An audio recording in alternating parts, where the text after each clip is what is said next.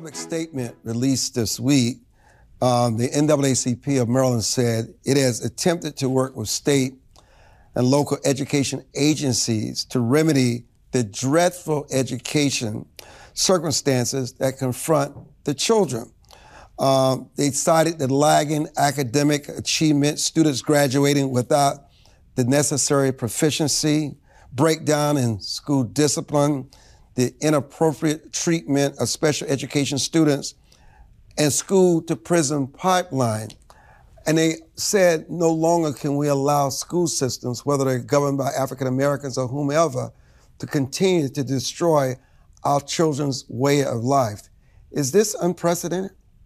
It's unprecedented because this is the first time I can remember of an organization going through the legal means as opposed to a political means to try to address this. Normally, if you have an issue with your school board or the issue of the educational system, you'll say, well, let's vote for a new mayor, let's vote for a new city council president, let's petition the state for more funding.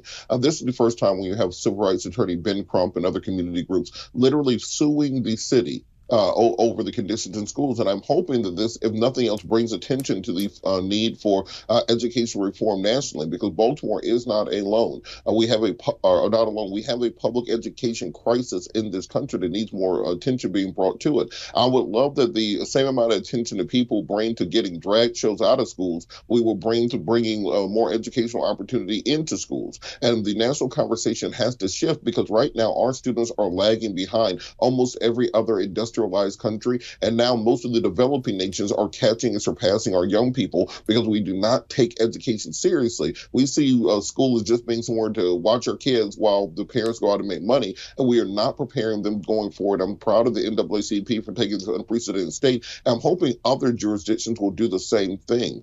Parents and community organizers coming together to do that, because if you have a national push on this, maybe that will finally get the national resources necessary. But I think I'm going to stay with you. I think the most important question is why, after so much progress, that the kids continue to suffer the most. And is it that the educators no longer have the capacity to teach the kids? Are the teachers restrained? Are the classrooms too full?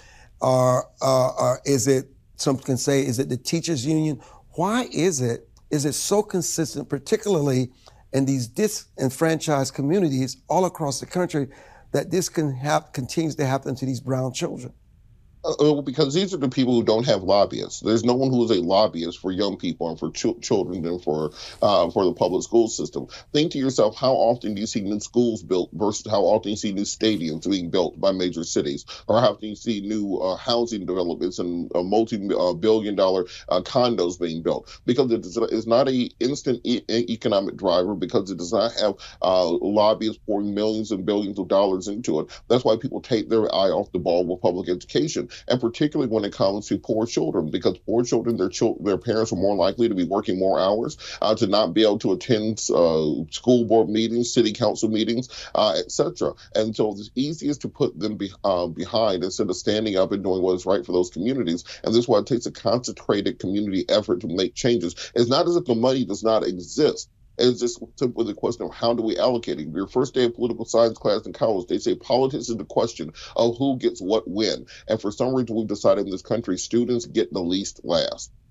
So Marvin Peake, a serial entrepreneur, ambassador of peace, we welcome you to the broadcast. You know, all of us get these pop-ups on our phones. And, you know, these pop-ups with young kids, children, going live on TikTok, celebrating going into these stores and stealing and looting as if it's a badge of honor. And we, being entrepreneurs, can only imagine the impact that has on those small businesses that could literally put them out of business. Why is this behavior becoming so acceptable? Why are there no consequences for it? And what will it take to change this, to make these kids realize that this is wrong, and eventually, whether they realize the consequences or not, sometimes they may pay a price for their life, because not everybody's going to sit around and allow you to destroy their way of life, destroy their business. Somebody's just going to snap and you're going to shoot these kids just like the behavior they're exhibiting, like animals. This is what's going to happen. Absolutely. It is unacceptable, and no one wants to lose their business and lose their wealth. They work so hard to create a business, and someone comes in and steal the merchandise and then brag about it on social media. But let's remember that the crime didn't start with those kids. It didn't start with those children. This has been a systemic problem that has been going on in this country for a long time before they were even born. It doesn't make it right. See, America doesn't necessarily have a poverty issue in terms of economics and crime, way of life. The true poverty is in consciousness and heart. There's a lack of it because you have those who have more, and then those that are being marginalized, looked over, set aside. They say that America is the land of opportunity, and that it is, and we're grateful. I've traveled the world, and there's no other place I would rather live than here in America. However, opportunity only suggests that there's possibility, which is great. But when do we become a nation of access, which gives people a way in, where they can have expression, where they can take whatever they came to this planet with and share with the rest of the world, that they can find value in themselves and value in America. Let me interrupt you. Well, then, if that's the case, then how did you find success? What was so special about your life? Were you just saying you're an exception? No, not an exception at all. Okay, listen, what I did was I rebelled against the conditions. I rebelled against the poverty. I rebelled against the crime, the violence in my neighborhoods. I rebelled against those things because I knew that there was something more in me than what was around me.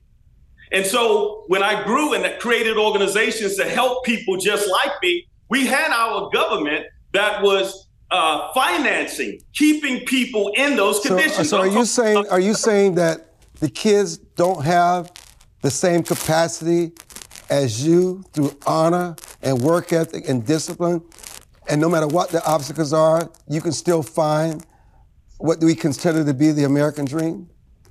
You can still have it, but it has to be presented to them, and there has to be presented to them by whom? Their parents, the school, TV. So by every person on the planet. Let's understand this: that every person that is here, we are innately microcosmic co-creators of the universe, God, our America, and the world's intent and purpose. None of us are exempt.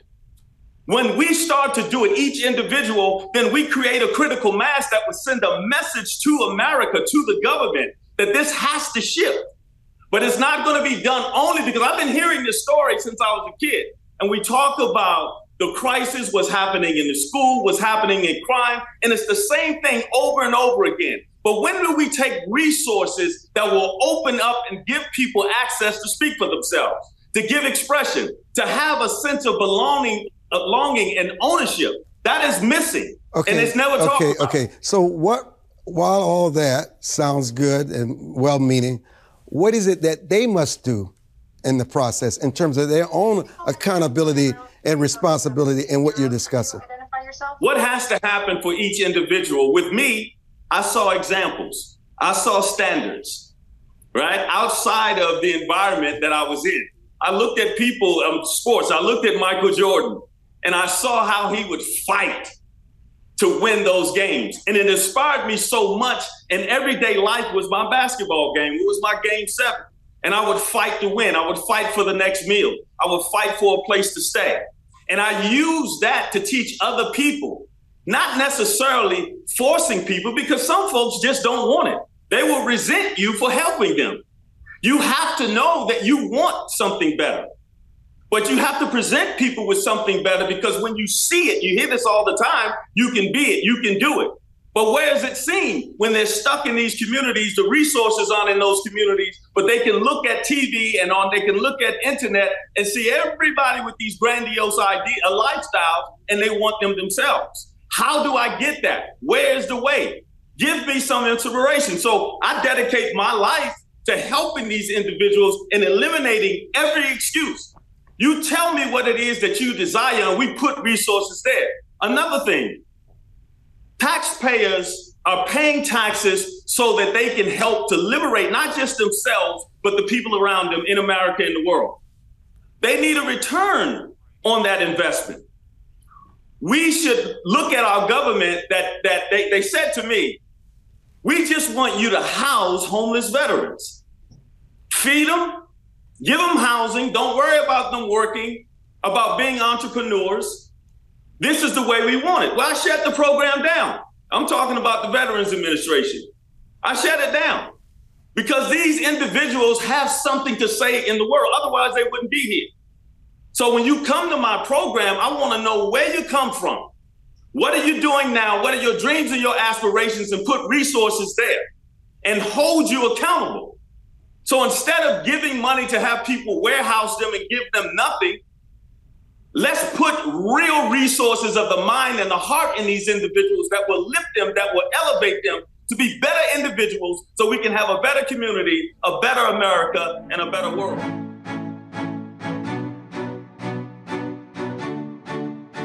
Thank you for listening to this week's episode.